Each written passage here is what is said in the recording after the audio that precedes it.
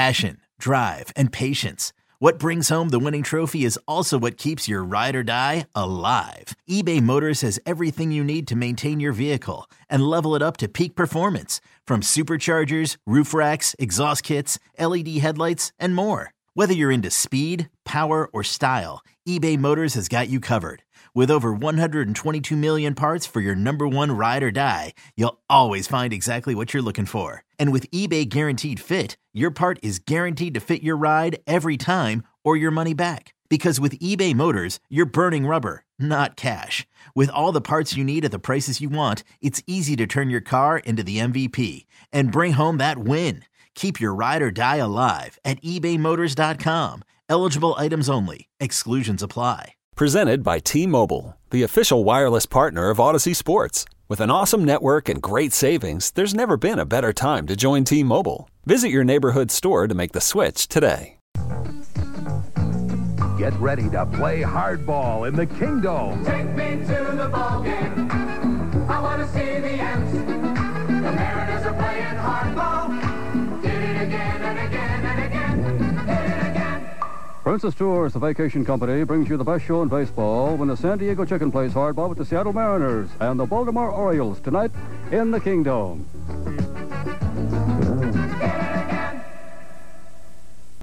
What up? This is Myron, and you are listening to the Rye Bread and Mustard, a Mariners podcast, the alternative underground back alley underbelly on the other side of the tracks, down on the docks, speakeasy dive bar style podcast that you are listening to on the Odyssey app, through Odyssey Sports, or wherever else you're getting your podcast action from. Wherever you're liking, subscribing, and listening to this, we're not going to judge as long as you are still listening and downloading, rating, subscribing. We love you. Anyways, we are back here at the cabin up in Shoreline, Richmond Beach, if you want to get really exact. Happy to be back here in the 206 or 425 soil. The weather has changed since the last time I've been here. Same thing with the clocks going ahead, moving ahead. It is, we had to wait till it got dark here to record this episode because it was too nice. This place was packed. It was way too loud to do a podcast. You know why? Because the cabin's the shit, isn't it? Yeah, great for business. Nice sunny day. People are drinking, enjoying life. Catching up on the replay of the Mariner game since it was a day game. Yeah. Here. I mean, every TV here is Mariners at night. Yeah. Watching the replay, it's pretty incredible. Mariner fever. Mariner fever, especially when you get a day win like today. We had a few people come up to us and ask us questions about the game, not knowing that it was already on. But so I was happy to give them the spoiler alert. We won. If you didn't try to take any money from them and just did any funny No, I business? didn't think that far ahead. But spoiler alert, the Mariners are coming home with a victory. It's always good to get that getaway win, right, Hanno? That's huge for team morale. Yeah. Went on the road trip 500. They won the last game of the series, and it really helps my disposition doing this podcast with you as well. Yes. Listen, I think this victory that the Mariners got here in Game 3 was really important considering what they've been through the last 3 days, dropping, the 12-inning game in Cleveland, then the next night having to literally be back in the same scenario, losing another extra inning game. And then, of course, the 7-run outburst in Game 2 to start the game off, to end up losing, 14-9. This road trip couldn't have started off any better, and it couldn't have got any more, I'm sure, frustrating for the team. But for them to come out today and get a great performance out of Logan, who we've been waiting for, through the first 2 starts, to reclaim the form that we were seeing him at the end of last season. We saw that today. Let's jump right into Game 3, the newest game, and then we'll go back and talk about a little bit how we got to this point. It was nice to see Logan Gilbert back and sharp after his last outing in Cleveland, where he was roughed up a little bit, still struck some guys out, didn't have his velocity up like where he wanted to, but today he was mid-90s, looking good. Struck out 7 went 6 2/3 with only 4 hits, 1 run, and it was earned. Really good to see him, kind of be that stopper that we eventually think he will be at the top end of our rotation. Not only was this great for Logan and great for the Mariners, going forward, they needed this. The team needed, 6, 7 pitching into the 7th today. They absolutely needed it. They've been, logging up the Alaska airline or Delta miles. Well, I don't know which airline is Seattle Mariners. I believe it's Alaska, but they've been sending people back and forth direct from SeaTac to Chicago O'Hare over the last few days. Yeah, bringing in minor relievers to help out the tax bullpen, who's been, having to pitch a lot early on in the season, and then these last, like you said, couple games, they've been taxed. I mean, it's been a roller coaster of a series, but, as a lot of Mariner fans call it, it's chaos baseball. It is chaos baseball. It's always going to be chaos baseball. But today, this was nice to watch, just a game where, it was a tight game through most of the game, and then the Mariners just put them away late in the game, of course, with the back-to-back home runs from Hernandez and Kelenic. But, again, to just talk a little bit about Logan, there was a point, I believe 15 out of 16 batters he had put down after they came out in the first inning, and it kind of seemed like we were going to see a little bit of more of what we saw from yesterday, where they seemed to know what the game plan was at the plate. Logan came out there, gave up those hits in the first inning, and after that, never really looked back. Yeah, you're exactly right. Giving that one up, and it was nothing but zeros all the way after until he finally got pulled there in the 7th with a little bit of trouble with man on first and second, and Scott went to Matt Brash to shut the door and end that threat. But, yeah, 6 2/3 for Logan. Like I mentioned earlier, 7 Ks. A nice big start, going a lot of innings for them to help out that bullpen. Yeah, and it was good to see also Brash come in and walk off the mound probably satisfied with what he's done the last couple of times that he had been out there in these really tough situations. It did not go his way, and it really was, it really wasn't on what he was doing with the batters. It was just the unfortunate ball that got hit in Cleveland when he was trying to close that game out in Game 3, and, the pickoff move, which we'll talk about when we're reviewing from the other day. The endings to what he had done didn't really, it wasn't fair. It wasn't a fair comparison of the pitch choices and what he was doing as far as pitcher to batter. Yeah, he didn't get rewarded. Put in the fire, but that's the growth we want to see out of Matt Brash. Getting thrown in the fire, it wasn't successful. Not all his fault, but that's okay. The rest of the bullpen helped him out. Tapa came in, went 1 inning, no hits, no runs, obviously, struck out 1, and then Sewald came in there, looked great, started off Bellinger with a nice backdoor slider. Next pitch, he tried the exact same thing again, except he got it a little bit too much to the plate, hung it, and he put it out of the yard in a hurry. So a little blemish there for Sewald, but other than that, he came right back and shut him down. So no harm, no foul there, with the M's leading 5-1 at that time. So it's good to get that final game of the series, like you mentioned. It is, and with Munoz being out, and of course having to move Flexen from the bullpen into the starting rotation, the bullpen's, and having to throw another, and with the bullpen having to, throw a lot of innings the last few days. And we've mentioned this a little bit earlier. A lot of guys coming up from the Rainiers. One person, you just mentioned his name, definitely has shined, and that's Topa. Yeah, he has taken full advantage of his opportunity, looking pretty good here. He's been used quite a bit, and he's been successful. He's kind of like, like a Murphy last year. Didn't know too much about him, came in. The year before, you and I were talking, Sewald started off in the minors. They brought him up, after struggling in New York and bringing him over here. Did the same thing, started in the minors, got recalled like Topa, and took off. I hope that's the same situation for Tapa. Yeah, I don't see a reason to send him down until he shows that he's not major league ready. But he's pitched already, like you said, in the frying pan. And today's game, I know it wasn't an extra inning game where you start with somebody on second base, like he had to do in Cleveland and got himself out of that.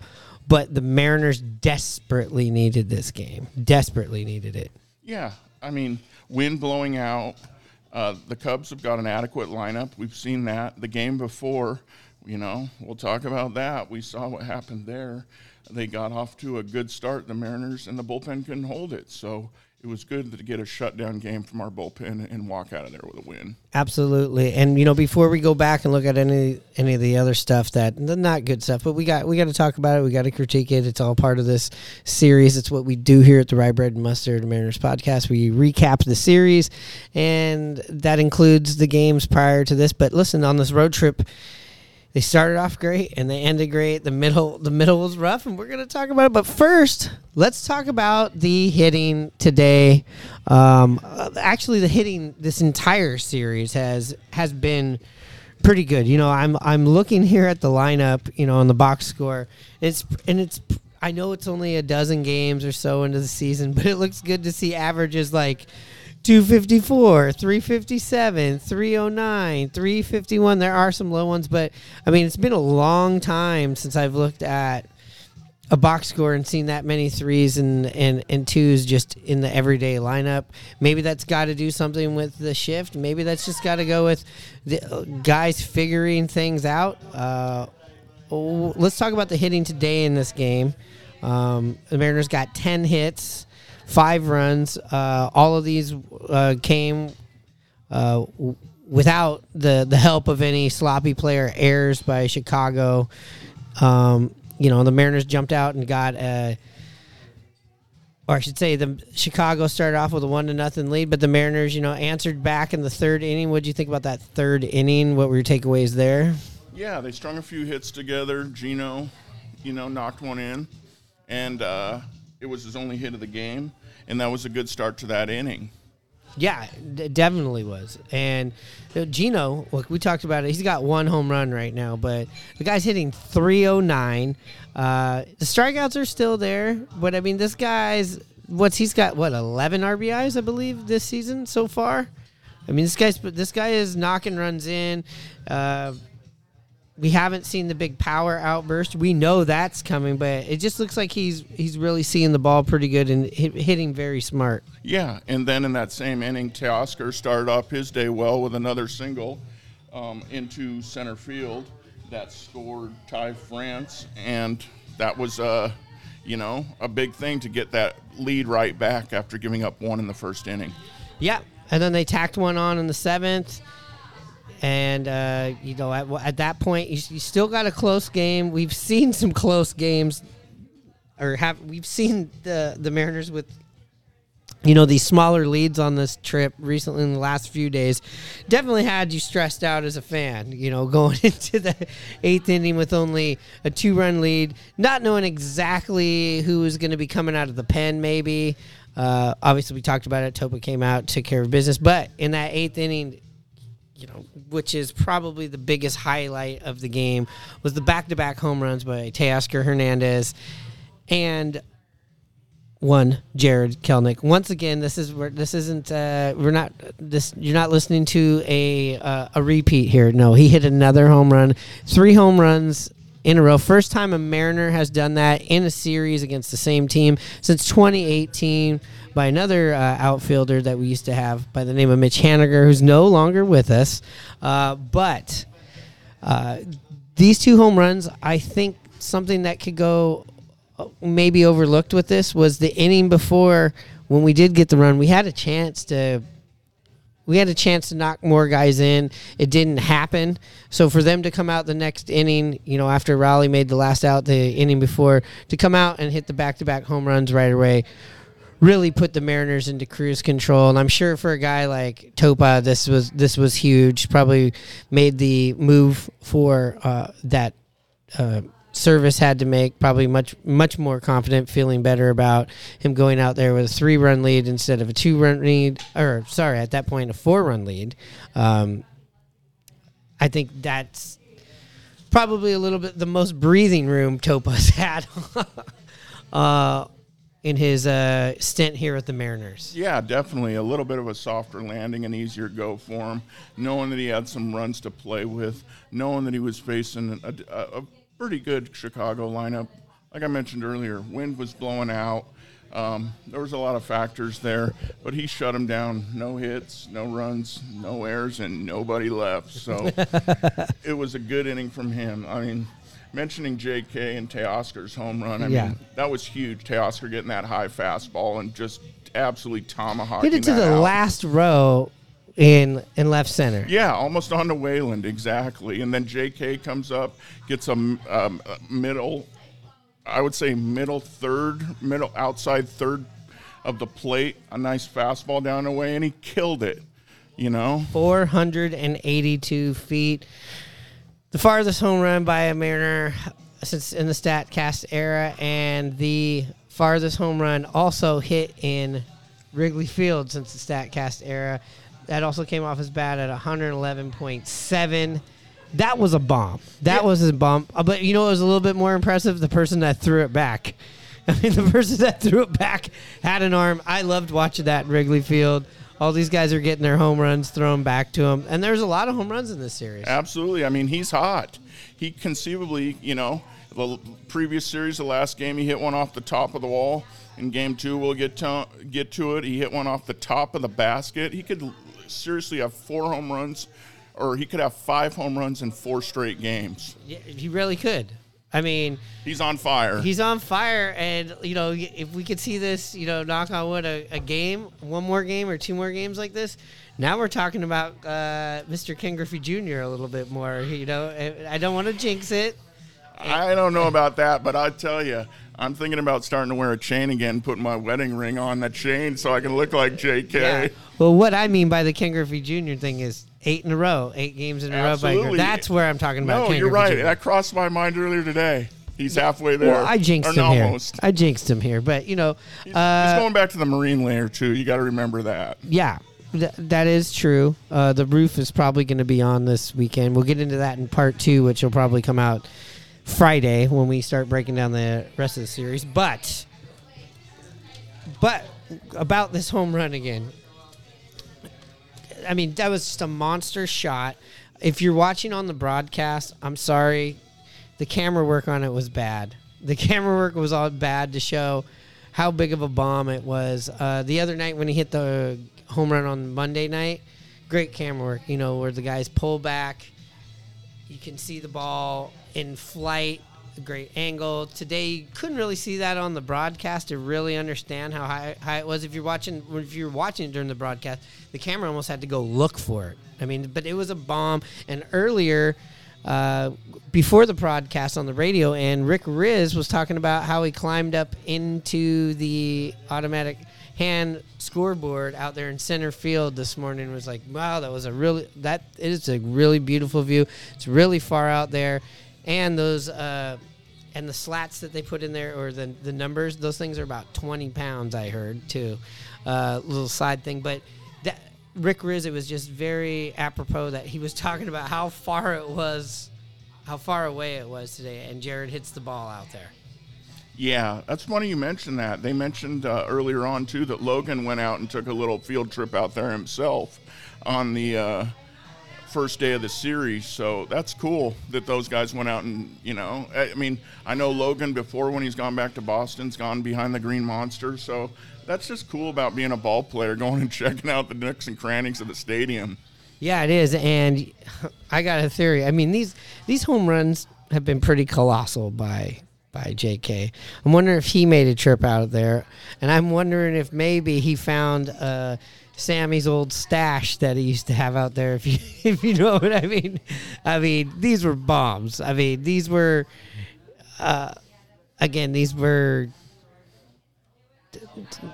late 90s style bombs. I mean, 482. Come on. No, I'm kidding. I know he does. He's a clean guy. But, I mean, it's just fun to see these balls go out, especially in a park that's synonymous, for over 100+ years. They used to do home run derby there back in the day when they filmed that TV show. I mean, Wrigley Field has got to be one of those parks that it probably just feels just absolutely like bucket list of hitting a home run in, especially the day games. Especially a day game like today, which is traditional Wrigley Field baseball. Yeah, and it was nice to hear that Jerrod's family came down from Wisconsin. I bet that gave him a little extra juice, knowing that they were in the ballpark to watch him. I mean, fantastic series for the guy. I'm pumped. Yeah, and look, Mariners lost this series, but the way that they are feeling and the way we're feeling, it didn't feel like they were out of these other games, except for maybe the 14-9 game. It just seemed like Chicago was in charge of that. We'll get into those right after this, but listen, the Mariners are coming home with a road split, which is always the par on the road. You're playing Cleveland, on this road trip, who's a good team. Chicago looks like they put a pretty good offensive team together through free agency. They, obviously can hit the ball. They kind of gave the Mariners a really tough time. I mean, they obviously did here in games 1 and 2, and we're just going to briefly touch on those right after this. Old Man Winter here. If I had it my way, it would stay winter all year long. Short days, wind chill, black ice, and a good polar vortex. Oh, heaven. Wait, is it getting warm in here? Your cold snap is over, Old Man Winter. Spring has arrived. Spring. Spring is here, which means it's the perfect time to get away in the Hyundai you've always wanted. Visit the Hyundai Getaway Sales Event, where you can get great deals on all of our award-winning Hyundai models, like the tech-filled Tucson and Kona, as well as the spacious Palisade. Enjoy wherever you go with the peace of mind that comes with America's best warranty and 3 years or 36,000 miles of complimentary maintenance. But hurry in, these deals won't last. Add more joy to your journey at the Hyundai Getaway Sales Event. Now get 0% APR or up to $1,500 bonus cash on the Hyundai Tucson. Now, during the Hyundai Getaway Sales Event. Offers end soon. Call 562-314-4603 for details. Yo, Trey. Kevin, what's up, man? I've been thinking, what would have happened if the NBA never vetoes the Chris Paul trade to the Lakers and we get CP3 in the same backcourt as Kobe in LA? Well, you get a very happy Jack Nicholson, for sure. And the Lakers probably win a bunch more championships. CP3 finally gets a ring or 2 or 3, and the Kardashian empire is forever altered. What did you just say? Hey, everybody, I'm Trey Wingo. And I'm Kevin Frazier, and we're teaming up on a new weekly sports podcast from Wondery, Alternate Routes. As former Sports Center anchors and current sports obsessives, we're consumed by all the what-if questions that make being a sports fan so excruciatingly fun. If you're like us, then you also live and die on the fallout from every drop pass. Or play call. Each week on Alternate Routes, we'll take a flashpoint in sports, break down what actually happened, then explore every alternate scenario and the ripple effects it would have caused. Follow Alternate Routes on the Wondery app or wherever you get your podcasts. You can listen early and ad-free right now by joining Wondery Plus. So the Mariners going into game 1 after being in Cleveland the night before. It's not a long trip from Cleveland, Ohio to Chicago, Illinois, but the Mariners did play 12 innings, losing to Cleveland. We talked about that on the last episode. Ran through the bullpen pretty hard there throughout that series. And, they found themselves again in an extra inning game. The Mariners seem to kind of come out a bit flat there on Monday, but late in the game, the guy that we're talking about a lot here, JK comes out there and destroys a ball into right field into the night. Great camera work by the cameraman on that one. What do you got to say about game 1 besides that? Yeah, I mean, JK hit a mistake pitch. The guy hung him a cement mixer, and he crushed it. They hang him and bang him, and he banged it out of there. I mean, it was crushed. Tough loss, 3-2 and 10. I mean, there's some things that, I had some concerns with that I saw that went throughout the game. You know, the Mariners got on the board early. A.J. Pollock with the bases loaded in the fourth hits a sacrifice fly that scores France. So now with 2 outs, Sam Haggerty comes up with runners on second and third. He works it to a 3-0 count, and they green light him. Pops it right up. I mean, thoughts on that? I'll tell you what mine are. What are they? 3-0 count to Sam Haggerty? Are you kidding me? Yeah, I don't know what he's done so far this season. I'd have to look because I'm not seeing it. I'm going to have to deep dive. For a 3-0, I could see if you give JK a 3-0 right now. I could see if you give, Suarez one, France, Julio, people that you are trusting with the bat that have, shown the discipline, and 3-0 where also, let's not forget, Haggerty is fast, very fast. This is a close game. The objective is to get him on base. So, yes, on 3-0, why are you not taking there? Yeah. I mean, and then later on, the Cubs come right back in that fourth inning, put up 2. Hosmer has owned Luis Castillo. He started off the game batting 11 for 17 with an average of 647, finished with 2 hits to bump up that average to 684. And then, it was pretty quiet there after the fourth until we got to the 8th inning. Hummel gets on, leadoff double down the right field corner. And it was a kind of a very key play in that game. Dansby Swanson was playing behind Hummel at shortstop, not playing in his normal position, more right behind the bag. There was a 2-hopper shot right up the gut to Dansby. Usually you think ball hit to your left, you can go. But it was hit so hard, Dansby made a great play. Obviously, Hummel was not watching or paying attention where Dansby was lined up, and he grabbed the 2-hopper, threw to third, and threw him out by 10 feet. What a rally killer there with a guy on second and nobody out, and you're down 1. It's huge. It's huge, especially coming off of what – I know these are separate games from each other, but just after what you went through the night before, for these kinds of things to happen, it's got to be tough on for the fan. It was tough, right? The pitching staff, especially the bullpen, lots of miles. The batteries were low, but when you look at this, Castillo went out there 6 innings, gave up 6 hits. Not the sharpest he's been all season. Easy to say when you don't give up any runs in your first 2 times out there. But again, still good start. Only 2 earned runs, got 5 strikeouts. You had Topa coming out there, not giving up anything. And then you got Spire. There's another guy, I think, that we didn't mention him at the top of this. Pitching really good out of the bullpen. Just was like one of the very last cuts, I believe, when they made the opening day roster. Seawald comes out there, gets a clean frame. And then, unfortunately, like the way we have these extra inning games with the guy on second base, we got Brash out there, and we talked about this at the start. Not really indicative of the pitch choices and the, pitcher versus batter. I don't know. You can talk about this. I just don't know what to say about it. I was listening, and I finally watched the dead to rights guy who was on second base. We had a guy out. Can you break down what happened there in the 10th with Brash? Oh, yeah.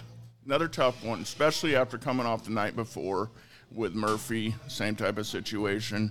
Tries the old spin move, the quick turnaround. This one was a little different. Brash lifts his leg and then turns it, more of a fake-out pitch like he's pitching, and then pivots towards second base. The runner is taking off. Brash can't get his foot down in time, and then kind of stumbles slightly and throws to Gino wildly and late, and it gets a guy in the scoring position, and he's safe at third. Very frustrating. Very frustrating, especially, and I said, compounding on what happened the evening before. So basically we had 2 botched pickoff, whether they're attempts or throws or opportunities, back-to-back nights and extra innings. I'm wondering where in baseball history this has happened, where it's led to a loss in that inning. Yeah, I mean, it was a frustrating game. You know, I mentioned the home play. In the 10th, the M's leave the bases loaded. In the 10th, when we're on the field after Brash, you know, has that runner steal on him, he strikes out the next batter in Tyler Bernhardt, excuse me, and then Nico Horner, you know, with a little flare to right field and game over. I mean, it was a killer, especially coming after that game in Cleveland to end up and finish off their series. Yeah, and especially to add to it, the inning before, JK comes up there, pinch hits. You know, the at bat prior to that? I believe he came in, but he was he did not start the game because there was a lefty out there. Comes up with this huge, huge home run, which was pretty much some foreshadowing for the rest of the series. Mariners seem to have grabbed the momentum, and then that happens. And then you know, like you said, dead to rights guy. You know, you almost got yourself. It was almost like they were getting themselves out of, or it was almost like the baseball gods gave them a gift to make up for the night before, and it just got muffed. Absolutely. I mean, yeah, they were down, like you mentioned, 2-1. They get that big home run in the 9th by JK. You're feeling really good. You know, he's feeling good. You're feeling good. Good, we got this game tied up. And then that situation happens in the 10th where we leave them loaded again. Like I mentioned, you can't add on, so we're still tied, and then all that hell breaks loose in the 10th when the Cubs were at bat, and it was another devastating loss. Yeah, it was devastating. There's also stuff earlier in that game. You know, Tom Murphy did not look good behind the plate, throwing the ball around. You know, the ball seemed like it was flying into the outfield quite a bit from either in the infield or from the pitcher or the catcher over the last couple of days. Yeah, I mean, that was a wild throw. That was a wild throw. Sorry, Shelley over at Murphy's. That was a bad throw by your boy Tom. If you're listening to this, he's shout out to Shelley. I mean, Murphy's on 45th. I'm not going to pile on, but yeah, I am. I mean, he's got one hit. He's got a bunch of strikeouts. I realize you have to have a guy like him, you know, to give Cal a day off. But come on, Tom, let's go, buddy. Come on. I mean, you called it. He asked for the ball when he got his first hit this year. Yeah, he knows how pathetic he's been. He felt it. Yeah, he has. Now here's Lenny Randall. When the Mariners beat the Red Sox, hitting baseball out of sight. Every kid who's 14 and under will want to come to Jacket now. Get a free jacket. Yeah. Get a free jacket. Get a free jacket. Get a free jacket. Well, you know, that's enough about game one. Let's jump into game two. Let's just briefly go through game two. This is a start where, you know, Robbie Ray should be out there. Flexen's out there. Mariners are jumping up to a 7-0 lead early in the first 2 innings, and then just the wheels came off, and this was just an unfortunate situation compounded by how much they've used the bullpen throughout the Cleveland series, even during the wins. You go back to the Cleveland series on that Friday, the bullpen cleaned up what Logan couldn't do. Saturday, another game that the bullpen stood strong. After Marco got you where you needed to be, the bullpen held that game down. Then, of course, you have the 12-inning game. You have the game on Monday. You more than desperately needed to get 7 innings out of Flexen, and in fact, I think we all know that's why they left him out there. You know, you have a healthy bullpen full of your guys. You're not seeing him get left out there like that, especially in that 3rd inning. Yeah, I mean, after those last 2 games, the fan base is getting a little restless, you know, me included. More on not, how they've played. And they get off to a good start, get 2 in the first, and then give that big inning in the second to put 5 up, and you're up 7-0, and you're feeling pretty good. Yeah, I mean, we were feeling pretty good. As fans, we were feeling great. We were going 7 runs. Oh, good. You know what? All Flexen ever does, just like Marco, it might not be lights out shit, but he's always giving you a chance to win. He's always going to compete. There's nothing in my head that says this guy's not going 5 innings, giving up, more than 4 runs. And the way that the Mariners were swinging the bat, you thought they were going to keep piling on. And to be fair, they put a couple more on the board. They scored 9 runs. You score 9 runs, you think you're going to win. When the Mariners score 9 runs, they typically do because of the pitching that we have and the bullpen that we have. And that just wasn't the case. But credit to Chicago. They swung the bats great this entire series. Yeah, they sure did. They had 18 hits that game. Talking about Flexen, he looked okay in the first 2 innings. I noticed that he was throwing his cutter and his slider.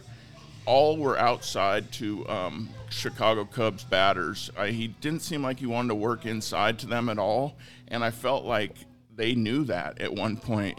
They had quite a few hits to the opposite direction, to right field, and went with a pitch, and they had a game plan going in there, and it was something I felt like Flexen never made an adjustment to. Maybe he didn't have his stuff where he felt like he could go inside on the guys, but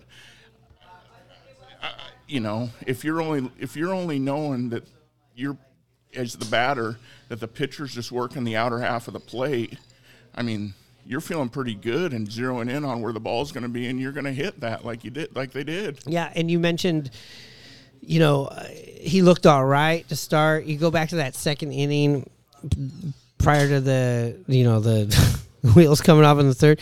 You watched Pete Woodworth go out to the mound. You watched Cal go out to the mound, and both times that turned into immediate outs. We got the double play, got the strikeout. I was just very shocked at the very next inning this all happened. I think I even texted with you the same thing, like, listen, this guy's so coachable. We're so lucky to have Flexen. The announcers were selling us that story, and I think we are. It's just, every pitcher gets shelled at one point or another. It hurts more when you watch a 7-run lead evaporate. But again, this wasn't a 7-run lead in the 5th inning or 6th inning. This was in the first third of the game, which I always say it doesn't matter if you have a 10-run lead. If the other team comes back in the second inning with 8 or 7, you didn't cough up the game. That's just the way this game is going to go. That's the story. That's what's going on. The wind was blowing out. We knew that game 2 seemed like that was going to be the game that you're going to have to put the runs on the board versus game 3 where you're like, hey, you got Stroman out there who hasn't given up any runs, just like Luis Castillo hasn't, and you had Gilbert. It played out that way, and the Mariners just lost the slugfest. Yeah, they sure did.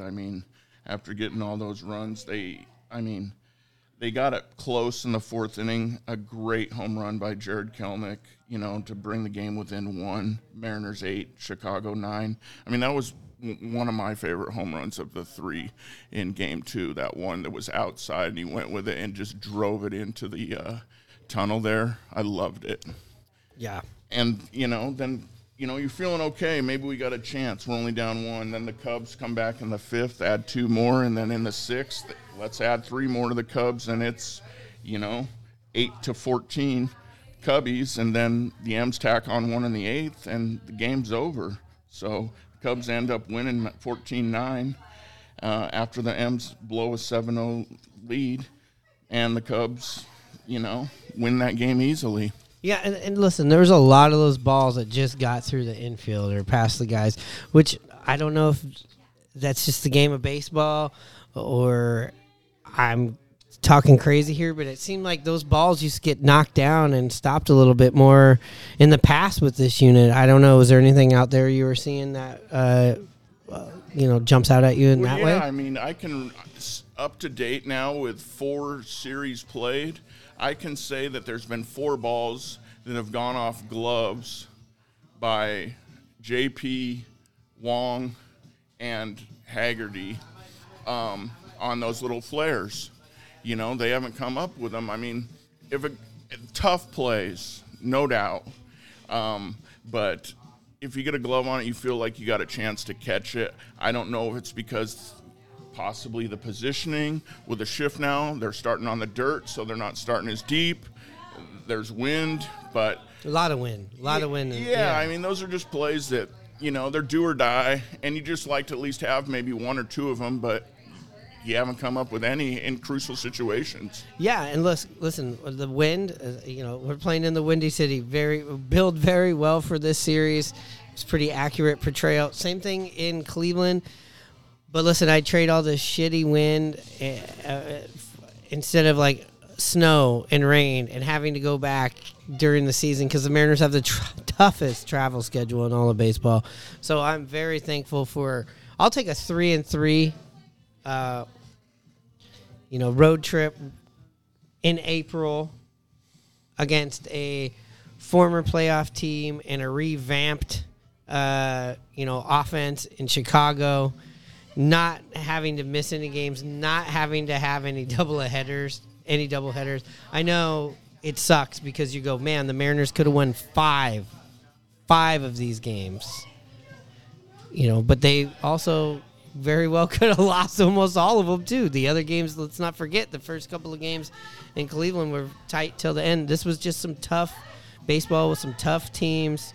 Fundamentally, the Mariners just have not seemed to be clicking yet on the fundamental end, whether it's base running, whether it's what's going on out in the field, communication. I mean, we just saw JK and we saw Julio almost run into each other. We're seeing that kind of stuff. Yeah, I mean, I will agree with you. Too much sloppiness for me so far. As you mentioned, Julio and JK in that game 3. I thought it was a ball that was legitimately left fielder's ball the whole way. Julio came storming in. From the TV broadcast, it looked like JK called it right away, put his arm out, and Julio came barreling in there. He's playing with a better left fielder than he has last year, you know what I'm saying? So we've seen it a few times with Julio. He's just aggressive, and he can get everything. So they just need to get it worked out. They do. There's just a lot of cleaning up that still needs to happen. And also, let's not forget, a lot of these guys didn't log in a lot of time together this spring. When you add the WBC and things like that, that this could be something of that, has to do with that. And it sucks because I always am like, in any sport, we're working things out, and it's kind of...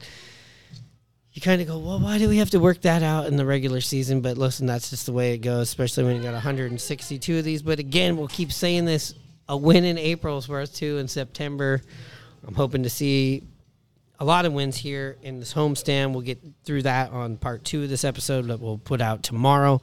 Anything else you want to say about this series or the road trip before we move on?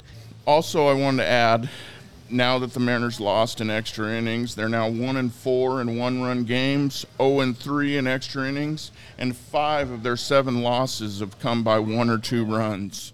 Well, it's a little bit different than what we were seeing all last year, but also the small sample size. Where this game was at, one more time, Wrigley Field. I've been to one game there. You've been to Wrigleyville.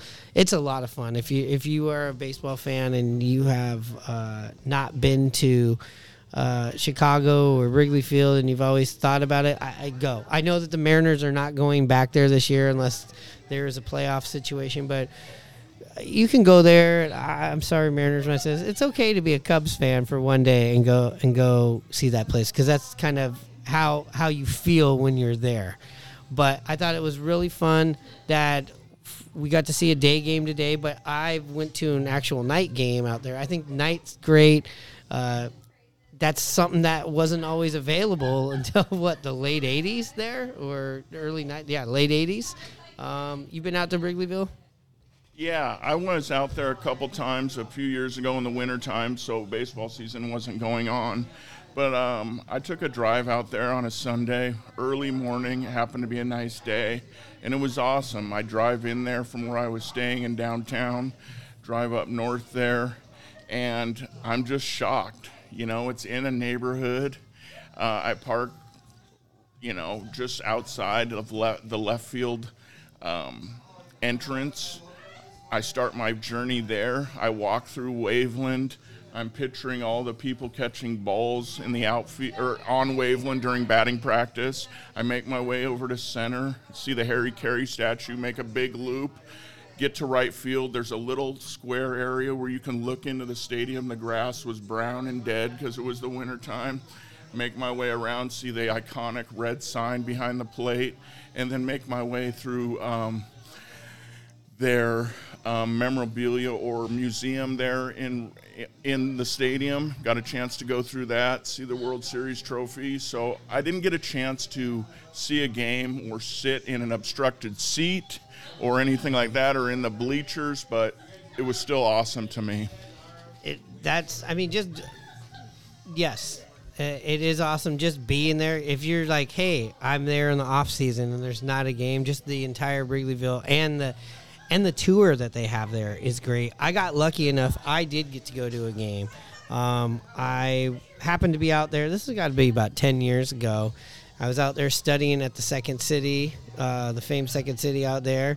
And I happened to be going to a game that I had tickets and everything was good to go, and then all of a sudden there was this torrential downpour for about a half an hour, and then the sun came back out. It was a summer day. It was like 100 degrees with 100-degree humidity, 100% chance humidity.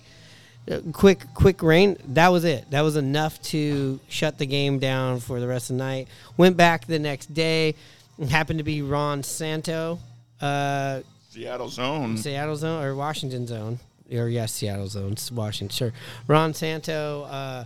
They were unveiling his statue outside of the stadium, which drove up the price of the tickets. Because the game before, I had to refund tickets, and it was like a weird situation where I believe that game that got rained out was the end of a series. So the very next day, even though they did the Ron Santo thing, I believe it was the start of another series because I had to get tickets to this game. And it was a night game. But I do have to say the weirdest thing to me was this is before the newer renovations that just happened. It's only a kick, a jump, a block. It's only a serve. It's only a tackle, a run. It's only for the fans. After all, it's only pressure. You got this. Adidas. With threats to our nation waiting around every corner, adaptability is more important than ever. When conditions change without notice, quick strategic thinking is crucial. And with obstacles consistently impending, determination is essential in overcoming them. It's this willingness, decisiveness, and resilience that sets Marines apart. With our fighting spirit, we don't just fight battles, we win them. Marines are the constant our nation counts on to fight the unknown. And through adaptable problem solving, we do just that. Learn more at Marines.com. The exterior area is so small there. You know, like if you're in T-Mobile. Agreed, yeah. If you're in T-Mobile Park and you're whatever, out in Edgar's, or you're up on that 100 level, where you go out to center field, that's like being across the street outside of that's like being out on like Addison, or whatever. The exterior is so small. They did have ins and outs, which was kind of cool because we left and ran out and went over to the dugout bar and slammed a couple shots.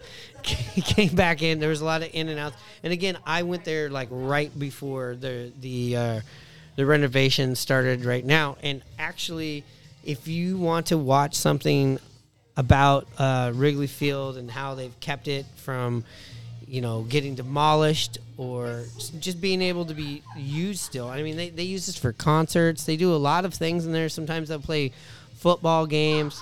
There is a great documentary out there if you're a baseball fan. It's called Saving Wrigley. Really great title. It's actually free right now and available on YouTube. I just watched it, and it just goes through a lot of the things and changes that have happened at the stadium since the conception of the stadium. We're talking the bleachers that they added out, across the street, and all of the politics that went into that with the residents that have the bleachers there, the scoreboards that they have put up that have blocked views of, properties that have been able to look into the stadium, which has affected, the what do you call it? The value of their property. There was, a situation where they just, like we mentioned, just put these lights in the 80s, and there's a whole, court case. It kind of very similar to when the Mariners were going to leave, and I hate to bring this up, when the Sonics were leaving. It definitely has a lot of that, like, cutthroat politics stuff with different groups with different views.